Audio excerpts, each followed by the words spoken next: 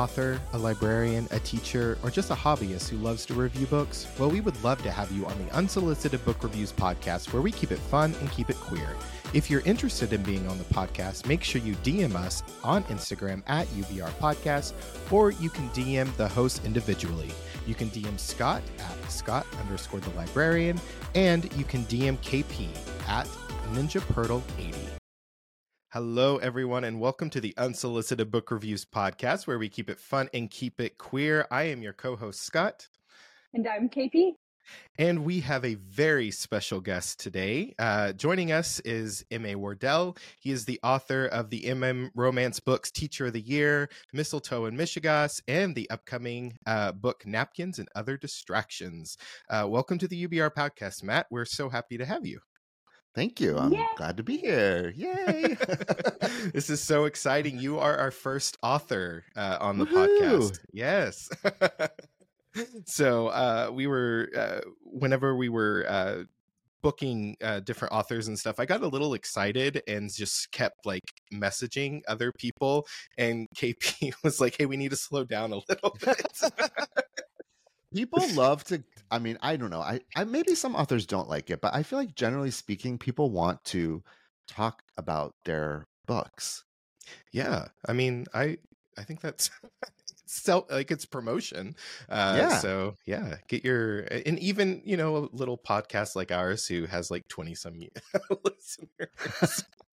Hey, but you know what? Now you might have more. I know. Hey, yeah, maybe you are like a golden ticket into getting more listeners. Big time author. Yeah, exactly. And not only that, but your books are so popular with like the queer community and even like straight women who love to read M.M. romance. It's funny. So it's funny that you say that. I go every weekend. There's this little shop that my husband and I go to get a breakfast sandwich. We practically go every Saturday morning, and it's a husband and a wife that own it. And somehow it came out that I write these MM books, and this woman who is the owner has read my books, and her husband will like talk to me about them, but he hasn't read them, but I think she's told him about them. And I just keep thinking like, oh my gosh, I wonder if a straight guy would ever read my books, and like, what would they think? Like, I think that is the demographic that I'm not hitting. Straight men. Yeah. We need to get you into the straight men community. Community.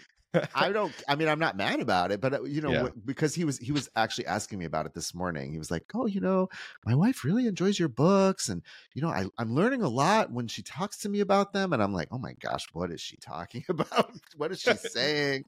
And then I just got me thinking. I was like, I wonder if a straight guy would ever read my books, or any MM books, really, like not just mine.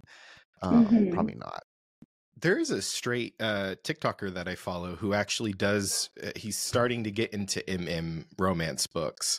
I can't remember his username, but he only reads spicy books, but just recently he started to, so I may need to like message him.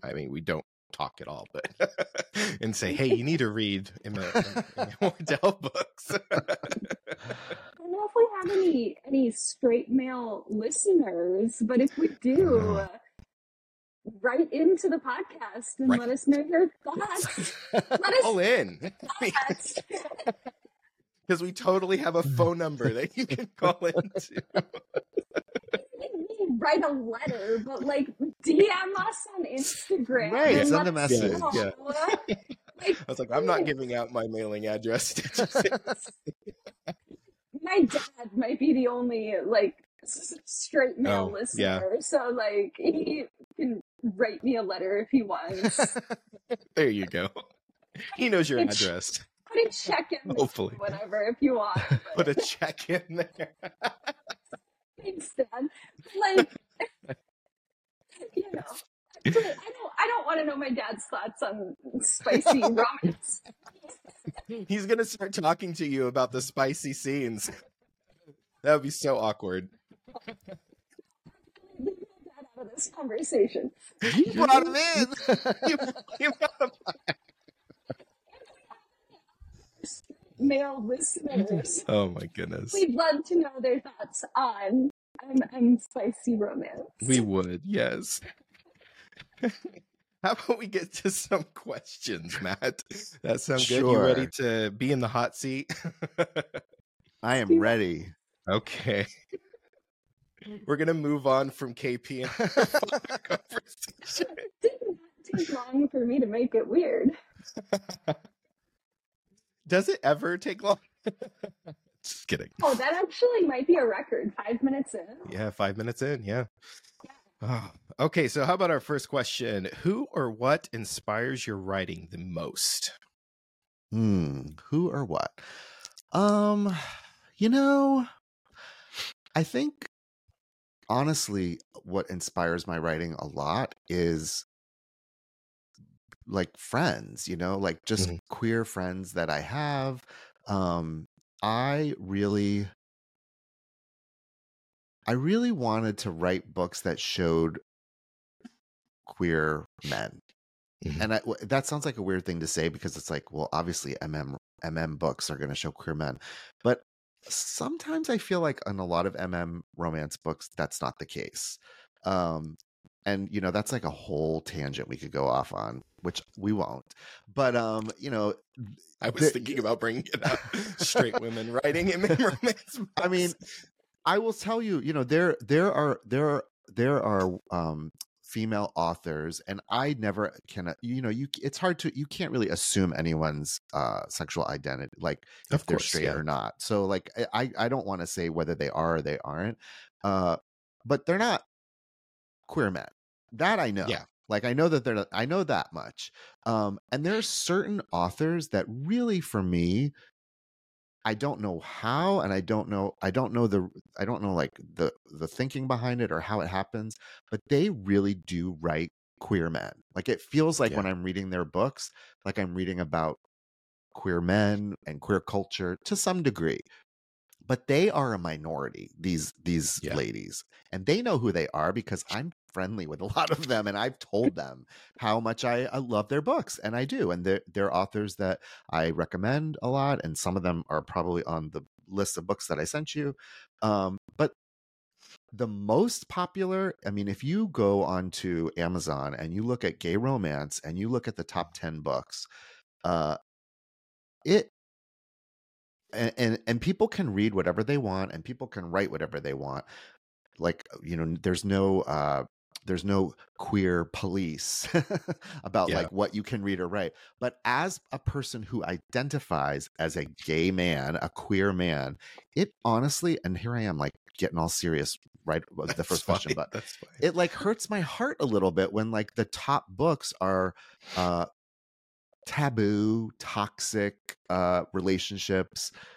There's often like the thing that's hot right now is stepbrothers is like a hot trope right now. And it's like, really?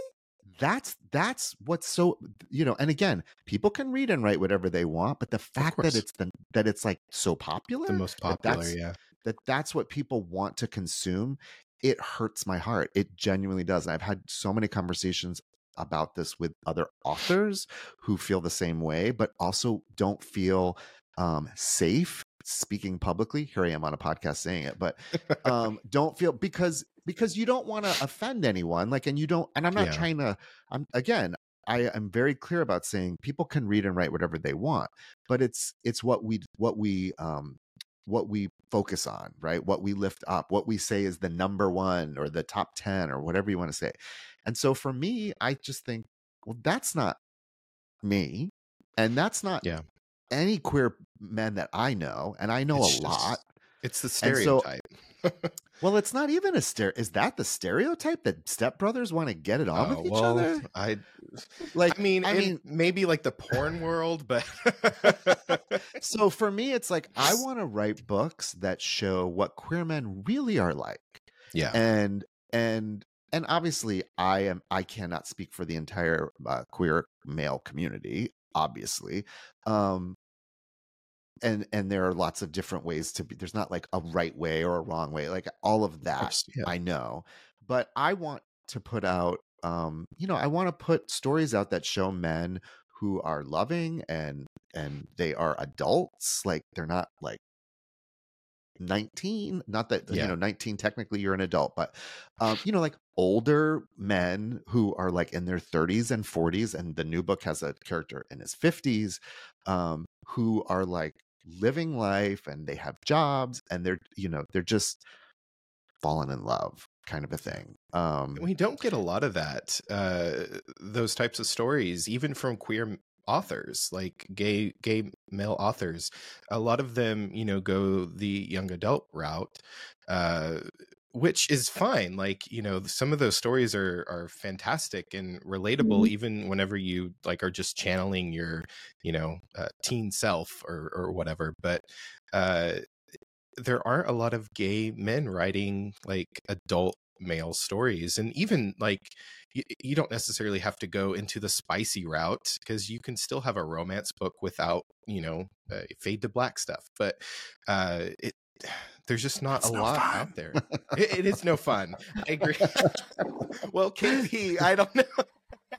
Do you want to say what you told me whenever you were reading for the year? So KP is pan, and she reads a lot of sapphic fiction. But like more on the sapphic side. And I was like, well, the love scenes had about 2 more penises than I would prefer, but it was really sex. I love that you called them a love scene. I love that. I've never had anyone call it that. No one's ever said no one's ever called it a love scene. So like that in and of itself is very cute. Love. So I've only read the first book. I haven't read the second book, but like there is so much love between the 2 characters. Like, well, and that's, going back to your question, like I wanted to show like, and so, okay, to answer your question, like what inspires, honestly, and this sounds so hokey, but like a lot of it comes from, I'm married. I've been married for 10 years and I've been with my husband for longer than that, but like legally we've only been married for 10 years. And, I feel like I want to show people that. Like I want to show, not that I'm writing about my marriage or anything like that, but I want to show that 2 men can have a loving, caring relationship, that it doesn't always have to be like, throwing each other around and like, like, I don't know, like, I'm thinking of like these, it can be. Yes, it can be. But it doesn't have to be. And not all gay sex is that. Like, exactly. Exactly. If it is, then I don't want any part of it. And another thing that I will say, that the more that I write, the more that I am also questioning myself. Like one thing that I've noticed with a lot of books, regardless of who's written them, is that there is a how do I put this? It's almost like there is this heteronormative trajectory that relationships typically go through. And I think with a lot of queer books, for whatever reason, they do the same thing. And like my books, the 2 books that are out are guilty of that as well. So what I'm talking about is you have 2 people who don't know each other that meet, and there's some kind of getting to know each other, and there's some flirting, and maybe there's some dating or whatever, and then eventually they kiss. And then after they kiss, they might do some other fun things in a love scene. And then ultimately I don't know, is this like, are we allowed to, how what's the language thing on this podcast? It's marked as explicit, so yeah. Okay. Yeah. And and then ultimately penetration is, well, no, penetration is like the pinnacle of the relationship, right? Yeah. And that is a very heteronormative way of looking at romance, and most romance books follow that trajectory, including mine. Like I'm guilty of that too. But that's not reality. But also Mhm. romance isn't reality. Romance books and rom-coms, which is kind of like more what I like to consider my books, are definitely not reality. But I also think, how can I play with that, right? So like in my Mhm. new book, which is not out yet, some like beta people are reading it. Yeah. I am saying I'm throwing some things out the door. Like for instance, there's I wouldn't call it a love scene, but there's a sex scene in the 3rd chapter. It's kind of like a hookup book, Nice. because in some circles of gay culture, that's the thing, right? Like people meet Yeah. on apps and they hook up, and of course this is a romance, so like it's going to be more than a hookup, but that's how it's going to start. And the other thing that I'm doing that's a little different, and this came from a conversation about what I'm talking about right now, this whole heteronormative trajectory of romance, is one of the main characters in this 3rd book identifies as a side. Okay. So there is no penetration that ever happens, traditional penetration as we think of it, as far as like 2 men.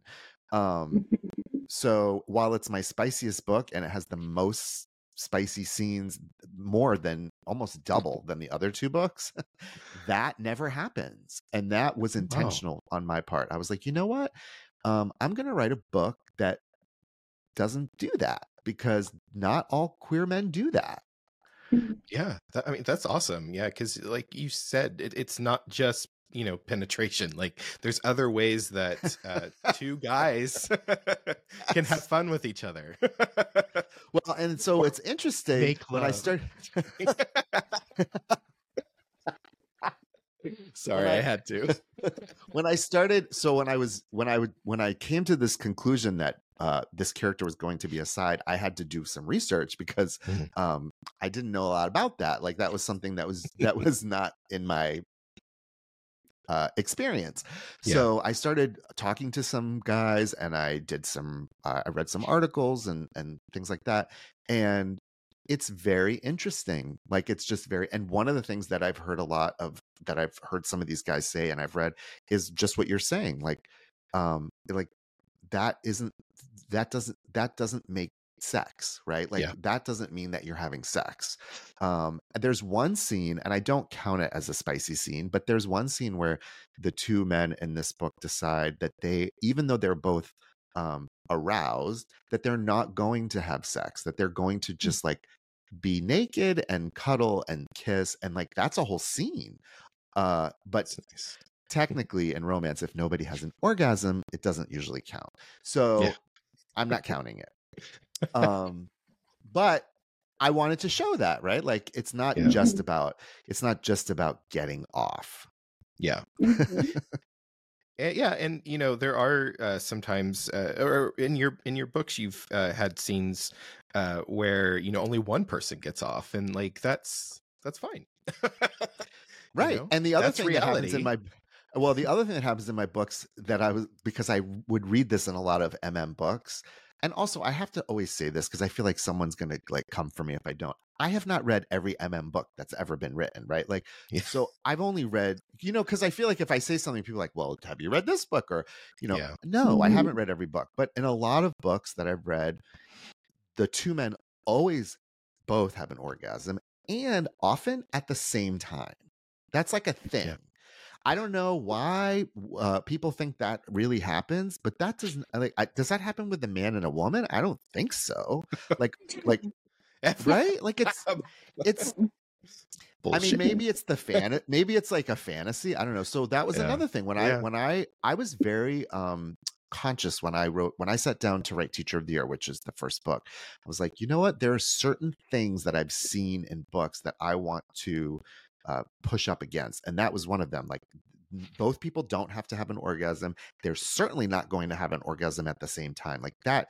Yeah. Like almost never happens. Like, not to say that it can't or wouldn't ever happen, but it's not going to happen. If you have 5 or 6 lovemaking scenes in your book, it might happen in one of them, right? Like it's not going to happen every time. Yeah, exactly. So, and the other thing that since we're talking about whatever we want, right, and it's explicit, apparently the number of DMs that I got after Teacher of the Year first came out from women. Again, I can't assume anyone's sexuality, but they were definitely women, because they told me they were. They had never they had never read or like thought there was they had no experience with rimming. Like they didn't know that was even a Wow. thing. Which I kind of wondered, and that's why I kind of wrote if you know the book, like the character doesn't know what rimming is either, so they have like Yeah. a little conversation about that. That's But out loud, that little sequence of dialogue at the end of the scene. So I'm just I think and here's what some of it is. I think there are lots of books that have that in it. Like I'm not the first person to write that clearly in a book. I think because I'm marketing my books more as rom-coms, which I do think they are. And the covers look very different than traditional romance covers. I think that certain people are picking them up that maybe haven't read the level of spice before. Yeah. Yep. I'm getting a lot of people who thought Red, White, and Royal Blue was a spicy book, and then they read my book and they're like, OMG. Yeah, right. I do have to say, with Red, White, and Royal Blue, whenever it was first came out, there were people like saying it was a young adult book. Oh, kitty cat.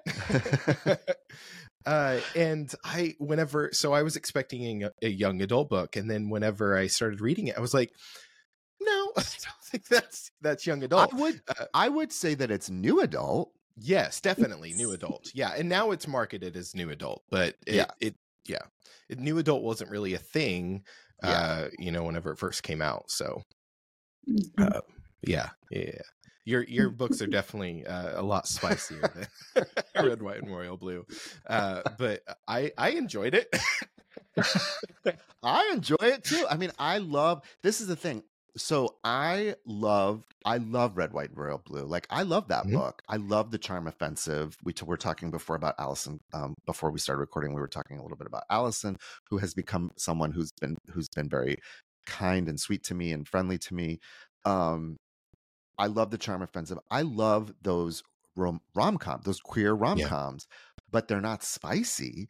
And I also like traditional romance, but they're not rom-coms. They can often be very angsty, like somebody's dying or somebody died. Like they're just very heavy.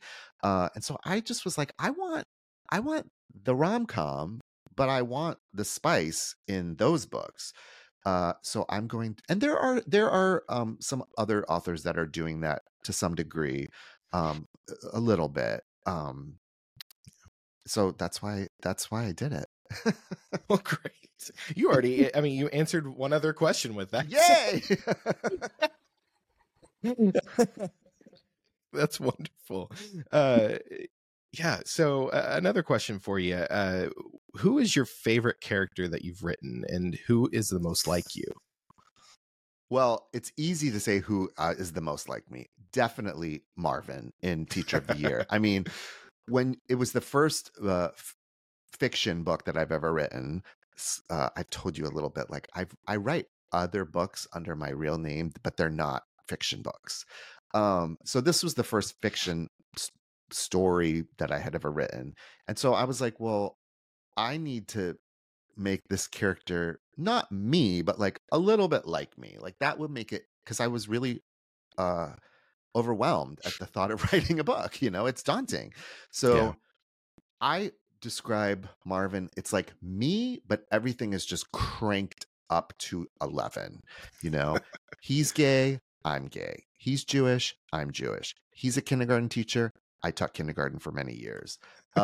There's a lot of similarities, but it's not me. It's not like even though some people have asked me if I ever had an affair with a parent. No, it is not a true story. It is fiction. I made it up and I made him up, but I'm definitely a lot like him. It's hard for me to say who my favorite characters are. Like the thing about it, and I've talked to some other authors and some people have said that they feel this way too, but some people say no. I really like I fall in love with my characters when I'm writing them, like really hard.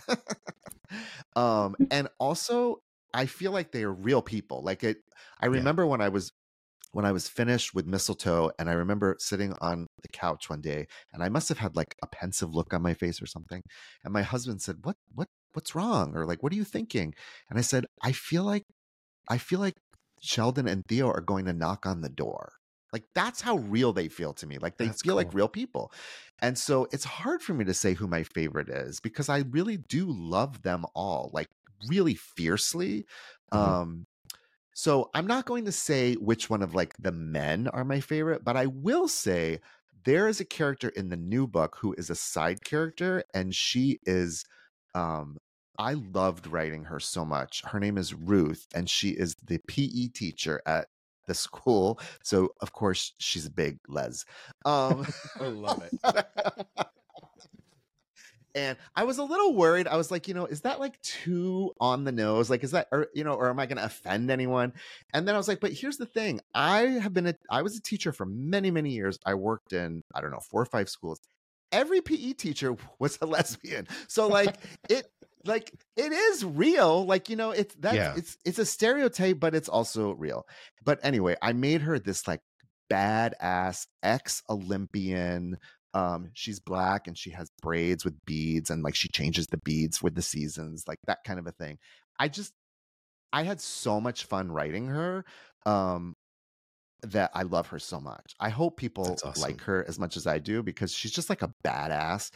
And that's another thing we were talking about before. There aren't enough queer women in MM romance. For some reason, these MM books are created like women free, or the women that are in them are straight women, if they're women at all, which is fine. I mean, like nothing against straight women, but as a queer man, I was like, I have a lot of queer women friends. Like most of my best friends are queer women. Why are they not in the books? And why are they not in my books? Oh my gosh, I'm doing it too. So I was like, nope, not doing that anymore. So Ruth, was kind of like, I was like, not only is she going to be a queer woman, but she's going to be just like a badass.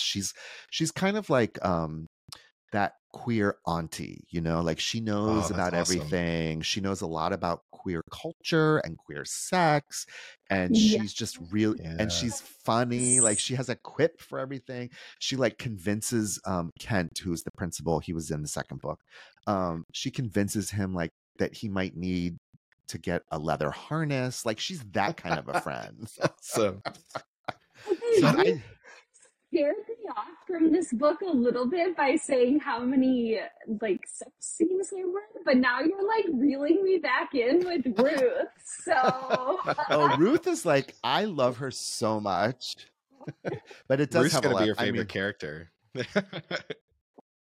But I will also say, I don't want to say favorites, but the thing I will say about Theo, who is one of the main characters in the second book, I was kind of nervous to write him because he's a grump, right? Like it's a Grumpy Sunshine book, and Theo's the grump.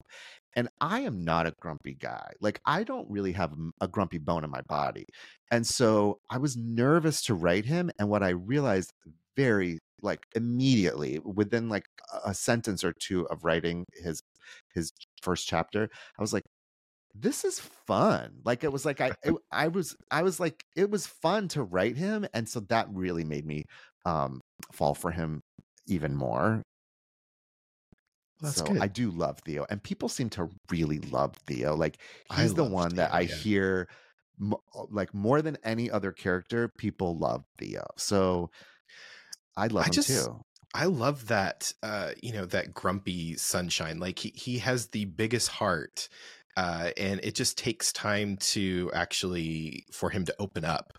And so I love those types of characters in books, and in real life, because they exist in real life. Like it's just, that person will always be there for you, even if they are grumpy sometimes. And there's a reason, like when you write a grumpy character, there's a reason, right? Like people aren't grumpy just to be grumpy. Yeah. So you get to find out why they're grumpy, and then that makes you love them even more. Exactly. Yeah. And the trauma that, you know, he went through, like, it is, yeah. I'm sure that was difficult to write. Yeah. PTSD and all that. Yeah. That was really you know, the thing about writing, the way, so my books are all in first person POV because I like writing first person. It just is fun for me. And I think romance readers enjoy first person a lot. Yeah. So anyway, because I was writing first person and it was him and he was having this, you know, all these traumatic things happening to him, it was really, it surprised me how hard it was to write some of those scenes with him that were really hard. It was just hard. Like I remember the one scene, I don't want to like give it away because, well, you haven't read the book, so I don't want to like tell you too much, but there's a scene where he has like almost like a flashback, like a PTSD like flashback, and I had done a lot of research because, I mean, I'm not a veteran and I don't have that kind of PTSD or anything like that. So I did a lot of research. There were some videos that I watched where people talked about it that were very hard to watch, you know. And then when it so in some ways I was kind of like doing all this research to prepare, but also to procrastinate. Like, oh, you know, it's like I'm not gonna, I don't. And then it came to, you know, it was like finally, I was like, okay, I can't put this off anymore. Like I have to write this scene. And I was like shaking by the end of it. I was so it really impacted me, and I feel like maybe that shows. I hope it shows in the book. Yeah. It was like hard, but that's what you do, you know. I mean, if you want, what I realize is that if I want people to feel something, then I have to feel something. So like if I want you to be turned on for the love scenes, then I have to be a little turned on when I'm writing them, right? And if I want you to feel sad or like a different emotion, then I have to feel that way too. I can tell you that during that scene, I just wanted to like jump into the book and give Theo like the biggest hug. Like it was so emotional, like to read that part of the book. Yeah, it was very emotional to write. I remember, and then I wrote it, and I was like, okay, I did it, I'm done. And then I started, which is like part of my personality, questioning everything. I was like, is this too much for a rom-com? Like, have I gone overboard? But I think it's a good juxtaposition. It's one scene, you know, it's not the whole book or anything like that. And it's what we call like a thrusting event. Like it pushes the story forward, and it pushes the characters together in a way that wouldn't happen without that event. So I didn't like doing that to him, but also it needed to happen. Yeah.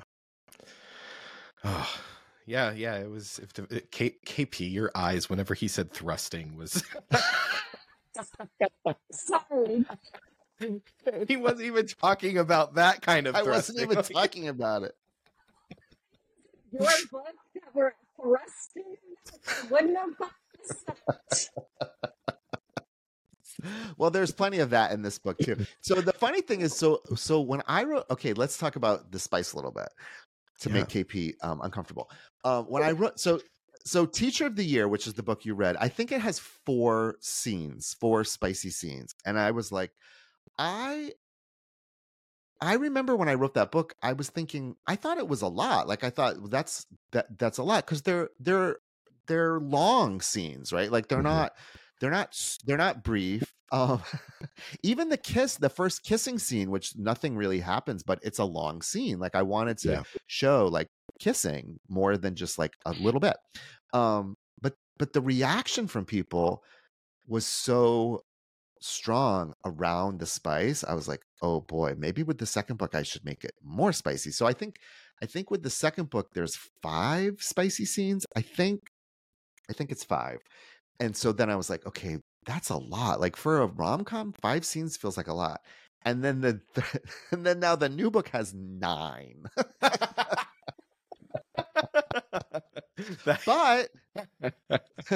But it's different, right? Because and I worried about it like I'm not writing erotica, right? Like that's not my intention. I'm not trying to write erotica. No shade to erotica, but like that's not Yeah. what I'm trying to do.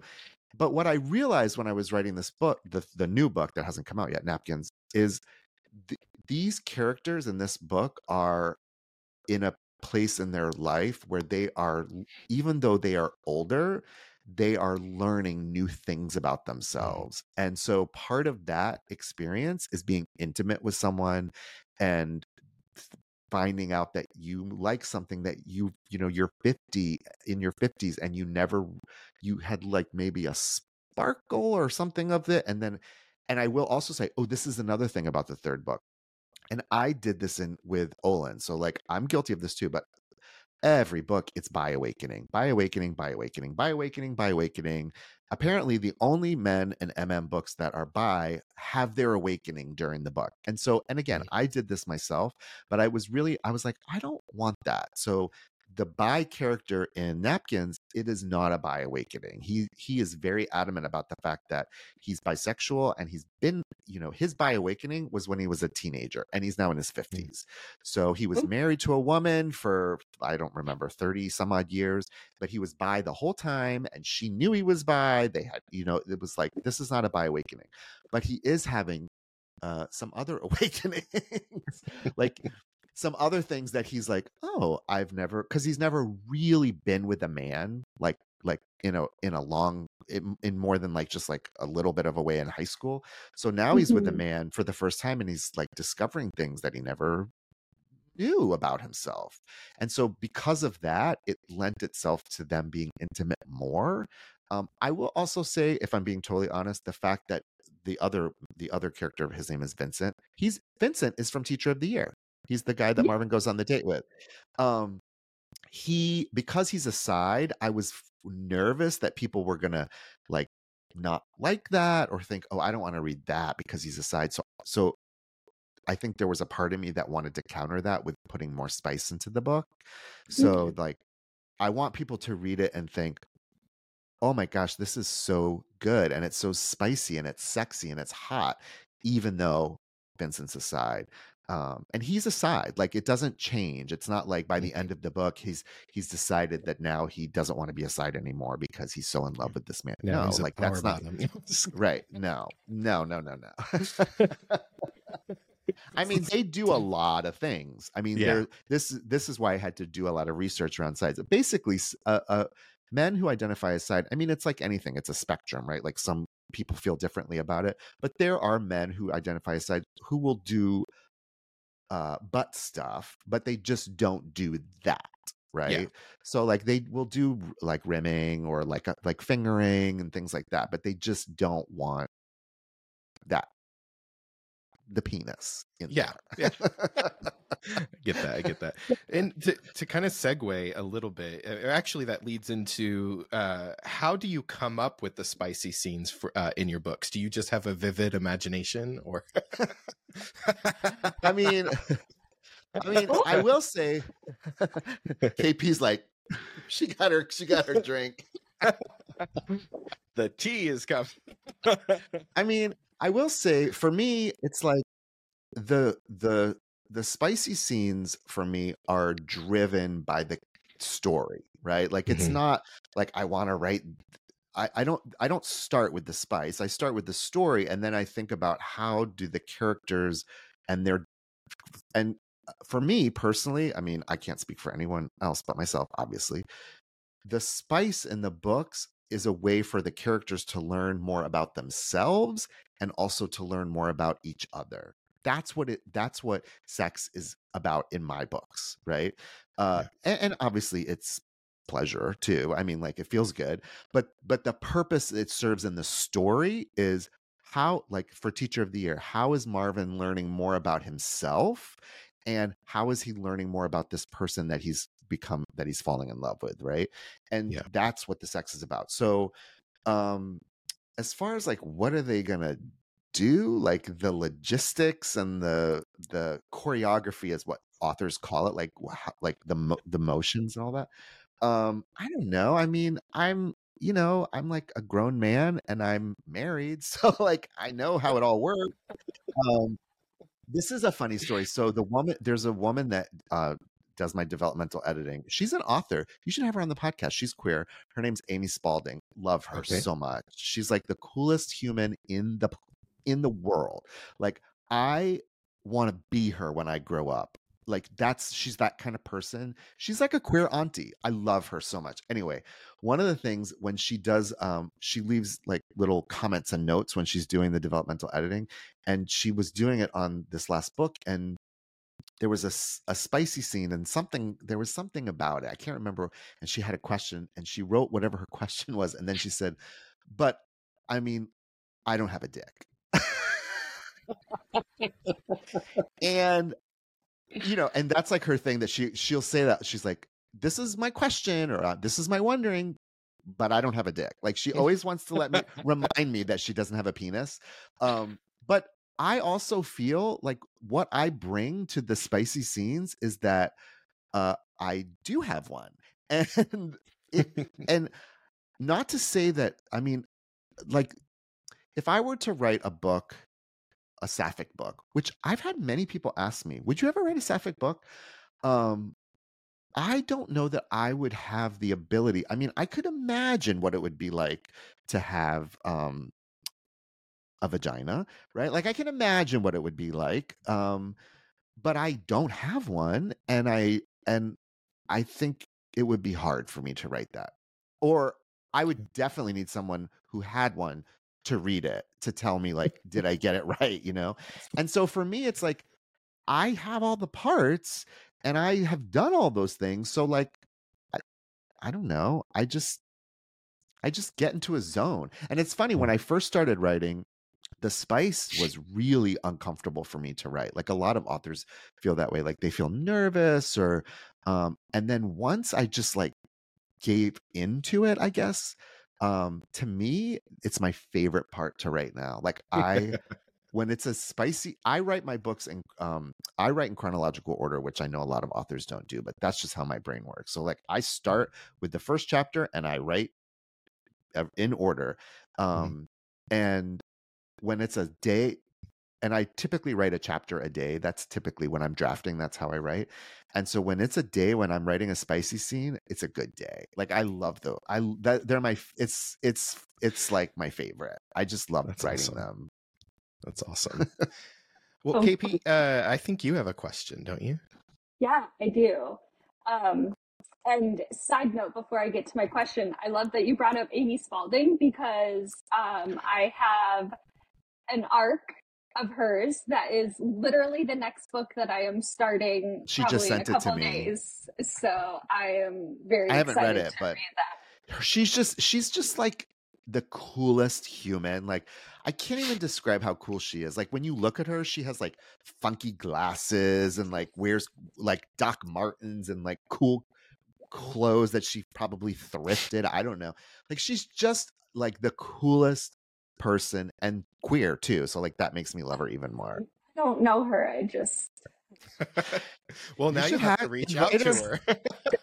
No, that I'm very excited to read. So you should invite her. I mean, I don't know if she would do it or not, but she probably would. I don't know. I can't speak for her. Good word for us. I will put in a good word for you. Tell her how much fun you had, and I wasn't late because coolest of podcasts around. That never happened. There was no record of it. Anyway, next question. So how much did you plan your series before you started Teacher of the Year? You brought up Vincent and how he's going to appear he's like the main character of Napkins. When I was reading Teacher of the Year, as soon as this random ass character on the first day ordered like extra napkins, I was like, wait, the third book is called Napkins. He appears. Was that planned out? Like, did you know he was going to get his book when you started the first book? Like, how much of that did you have all planned out?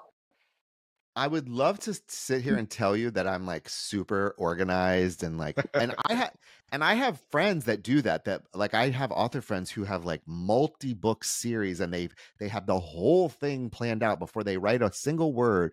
That is not me. When I wrote Teacher of the Year, I knew I wanted to write a series about teachers, like that was for sure. And I kind of knew that I knew a lot about the first book. And so I knew that he was going to be a kindergarten teacher. And then I knew that the second book, that the teacher was going to be a first grade teacher. And that's about all I knew. And I also knew at that time, I didn't know anything. I mean, I still don't know anything, but at that time, I thought that they would be kind of standalones, right? Like not super interconnected, mainly because interconnecting books is confusing and hard to do because you have to like remember everyone and like where they are and all of that. So I wrote Teacher of the Year and I wrote Vincent, and I didn't think anything. I did not have a plan for it. That was not a plan. But then people really reacted to Vincent. Like I had a lot of people who asked me questions about him and they really responded to him. So I was like, but he's not a teacher, right? So I was like, okay, I don't know. Like I just kind of tucked that away. But people ask me about Vincent all the time. So then I wrote the second book. Someone's dog is barking. I can hear it. Sorry. It's my greyhound. She barks at everything. I apologize. I wrote the second book, and it's not related at all. I mean, Marvin and Olin appear in the second book, but it's a cameo. Like they're in one scene for like, and it's like half a chapter. It's not, they don't play a big part in that book. And I only did that because I kind of felt like I should, like people might, like it was a little like hat tip kind of a thing. And the principal in the second book, his name is Kent. He's the bisexual one who's in his 50s. Well, so when I was working on Mistletoe, when I was working on both books, I was in writing classes where you get some teaching. Actually, Allison Cochran was one of the teachers of one of these classes. But anyway, that's neither here nor there. Like the teacher does a little teaching, and then you workshop what you're working on.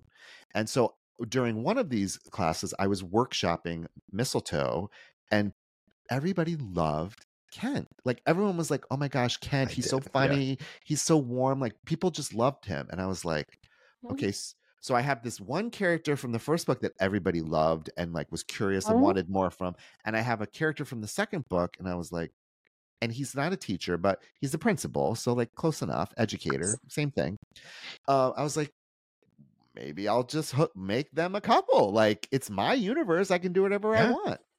So that's where the idea, and I had that idea while I was writing Mistletoe because I was in that class. So when you read Mistletoe, it sets it up.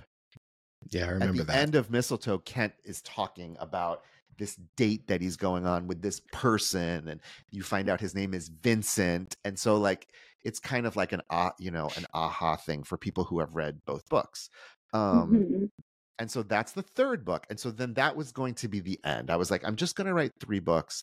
That's it. But then there's this company called Steamy Lit, which a lot of people have heard of. They're like a big, they put on a big romance book convention, but they also have a romance book box subscription thing. I don't know exactly what you call it. People pay money, and like every couple months or whatever, they get a box of books, and then she also puts a vibrator in. That's her shtick. I have gotten more vibrators from this woman. She sends me them like candy. My husband's like, "What? Why do you keep getting vibrators in the mail?" I'm like, it's Mel, is her name, who owns the company. She just like, I don't know. I think whenever she sees one that she thinks like a man might like, she sends it to me. And if she ever has to mail me like books or anything, she sends me a vibrator with them. Anyway, she asked to have Teacher of the Year in a box, which was like a big deal because my debut, nobody knew me. The book wasn't even out yet. But a friend of mine had like connected me with her. And anyway, she read it. She really liked it. She wanted it. So she asked me if I would write a bonus chapter, because that's the thing that they do in these special editions, right? You get like a new cover, and then they ask you to write a bonus chapter. So I wrote a bonus chapter, and I was like, I didn't know what I was doing. I was like, what do I write? And what she said to me was there anything when you finished the book, was there anything you wish you had done, or was there something missing, or was there a regret or anything like that? And I mean, spoiler alert, I'm just going to say it. As soon as she said that, I was like, yeah.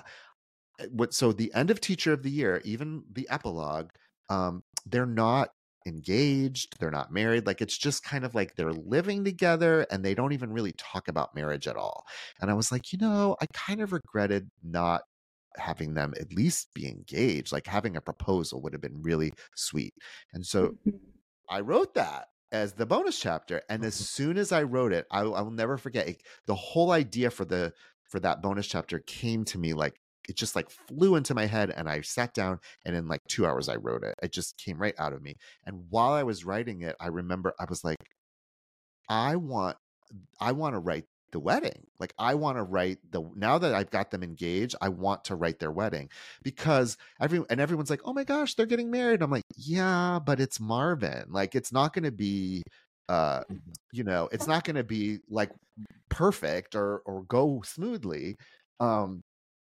So that gave me the idea for the fourth book, and I'm pretty sure that it's going to be the last one of the series. Although a lot of people now are asking me to write another book for Sheldon and Theo, and I don't really want to, only not because I don't want to write more of them. I love writing them, but I have other books I want to write that are not in this series and universe, and I have ideas, and I can only write so much. So what I've been doing, I have a Patreon, and on the Patreon, I write bonus material, like bonus chapters, and I've been writing Theo and Sheldon bonus chapters. So that's like kind of the way that I'm getting to do that a little bit, and if people want to read it, they can. But I will say, I wrote the first bonus chapter for Theo, like from his POV, and I realized I haven't written Theo since I wrote the book, because the bonus chapter that I wrote for the Steamy Lit Mistletoe book was Sheldon's point of view, which is the other main character. So, and when I sat down to write Theo's chapter, I was like, oh, maybe I would write another book for them, because I love writing him so much. So I don't want to say like never say never, right? Like it might happen someday, but it's not really in my plan right now. Okay. So 4 books. And then I got other stuff that I want to write. It's wonderful. Yeah. Is there a way that everybody potentially shows up at the wedding? Oh, so in Napkins, okay, so the third book that's coming out in June, this book is really part of the reason this book was not like super hard, but it was a challenge for me. This part of it was challenging, is that now I have a side character from Teacher of the Year and a side character from Mistletoe are the main character, they're the couple in this book. So all those characters would be part of their life, right? The wedding. No, so I will tell you, Marvin, which is hinted at in Teacher of the Year, he's like, they talk about staying in touch and being friends. Well, they do. And so actually Marvin is like his best, like Vincent's bestie, and he's in at least like 4 or 5 scenes, like, and yay. And then there's one scene where Vincent goes to their house for dinner, so like Olin and Alona are there, and then there's another scene where Marvin meets him for like coffee, but Alona is with him. It's very cute. So Marvin is like a big side character in the third book, and then the school is Theo and Sheldon's school. This is where that's the school where the book, when they're at school, where it takes place. So Theo and Sheldon are in the book quite a bit as well. That's exciting. But good. Then when I write the fourth book, which is called Husband of the Year, everyone will be in it. I'll just say that it's going to be a nice, awesome. Bow, like a bow to the series. That's wonderful. Oh, I love that. Okay. Well, KP, do you want to do our this or that questions? Yeah, So- let's do some this or that, some rapid fire this or that questions. You ready for it? I'm ready. All right, physical book or e-reader? Oh gosh. I actually read both, but I would say if I had to pick one, it would be an ebook. Okay. Read in bed or read on the couch? Oh, definitely the couch. I don't read in bed. You haven't seen my husband. He's very hot. I have seen your husband. You sent me a photo of your husband. Oh, all right. I'm like, wait, haven't He you is seen him? hot. I don't post. He doesn't want to be really like on social media, so I don't post his picture. But Yeah, I didn't share it, but somewhere. Yes, he is hot. I can attest to that. Listeners can't see how much I'm blushing on this episode. Tea or coffee? coffee. Bookstore or library? Oh, I mean, I love libraries. Like, I don't want to poo-poo a library, but I would say bookstore just because I like buying books. Bookmark or dog ear? Oh, bookmark. Even if it's not a real bookmark. Yeah, You're going right. to get immediately kicked off the podcast if you say dog ear. Dog ear pages. No, Only a psychopath does. We have so many people who do that to library books and they get returned. Oh. Like that's not your book. yeah, that's terrible. Okay, well, With flying. you passed with flying colors. we didn't have to, end the episode short. No, you graduated to borrow boot. Now is the time for Buy Borrow Boot, which is a literary version of Fuck, Marry, Kill. We are putting Matt in the hot seat today, and KP and I have selected 3 books for Matt's read list, and he has no idea which books we have selected. So Matt will do his best to let you know if he thinks you should buy it, borrow it, or boot it. And I will preface, because we had this issue with Rod, he wanted us to preface that not all books that we put into the boot are like, boot worthy. We may still love them. So just preface that. So I know. I was thinking, I was like, when I sent you that list, there's really, because I had to send you a list of books that I've read. There was really only one book on there that I would probably boot, and if you don't pick that, then I don't know which one I'm going to boot. So we'll see. All right, your 3 books are Song of Achilles by Madeline Miller, Tentacles and Triathlons by Ashley Bennett, and The Unlikely Heir by Jax Calder. Oh, okay. This is easy. Okay, the one that I would buy. We picked them. No. We made it too easy for him. It's not easy. Actually, it would be hard for me between the buy and the borrow. The boot is easy. Sorry. Okay. I'm gonna make people mad. But so I would probably buy Tentacles and Triathlons. Okay. Or wait, is it triathlons? I always forget which word comes Tentacles first. and Triathlons, I think. Yeah.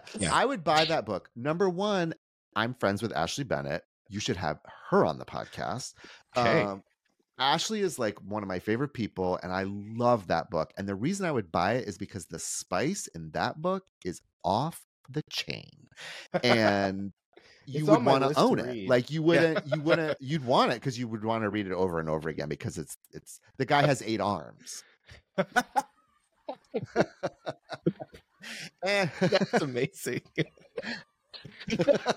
And I will also say, so that was the first monster book I've never ever had read a monster book before. And the thing about Tentacles and Triathlons is it's a rom-com, but one of them is a monster. It's not scary or creepy or anything like that. It's actually very sweet. It's Grumpy Sunshine, but the monster is the sunshine. I love that book. I love that. The one with the 8 arms. Yeah, it's so cute and sweet, but then and the love Spicy. scenes, it's very spicy. I need to move this one up my TBR. Oh my God. It is so good. It is so good. I love that book. Coming out, but like I kind of want to read it. Yeah. You should read it. The audiobook is really good too. And then the one There I you would go. borrow is The Unlikely Heir, which is a book that I just read last year, and I love that book. It was a surprise to me. Like I did not expect to like it as much as I did. It's a true rom-com. It's like a royal type of a book, but it's very different than Red, White, and Royal Blue. I actually liked it better.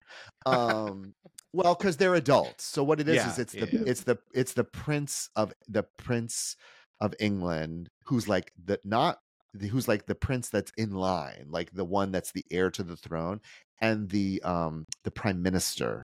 Oh, I Yeah, like the it's sound of very cute. It's not spicy. There that. Oh, are okay. there's like maybe one or Okay. I mean, there's like one or okay, wait. Let me give you a caveat. There's like one or two scenes, but they're more like I would say like a Red, White, and Royal Blue level of spice. Okay.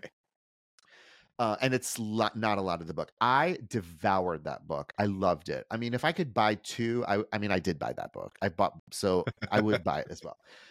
And the one I would boot, which probably will piss a lot of people off, is the Song of Achilles.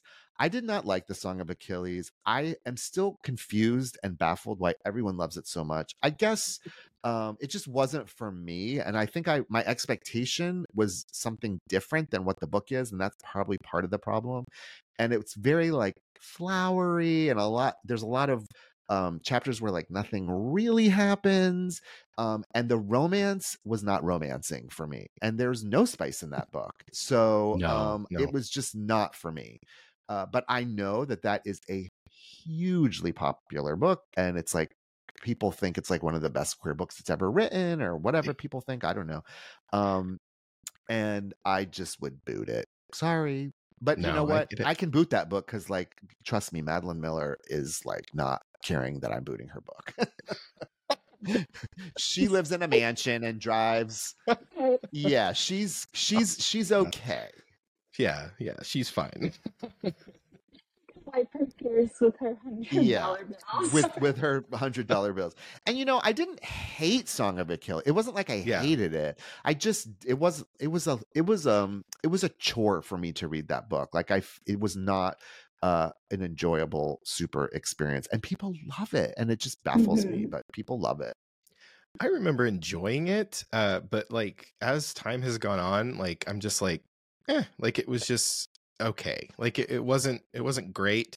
I was in a like period of my life where I felt like I had to like love every single book that I read because I was starting to review books and put it on Instagram and stuff, and I never wanted to say bad things about anything, but now I'm just like, fuck it, if I don't enjoy it.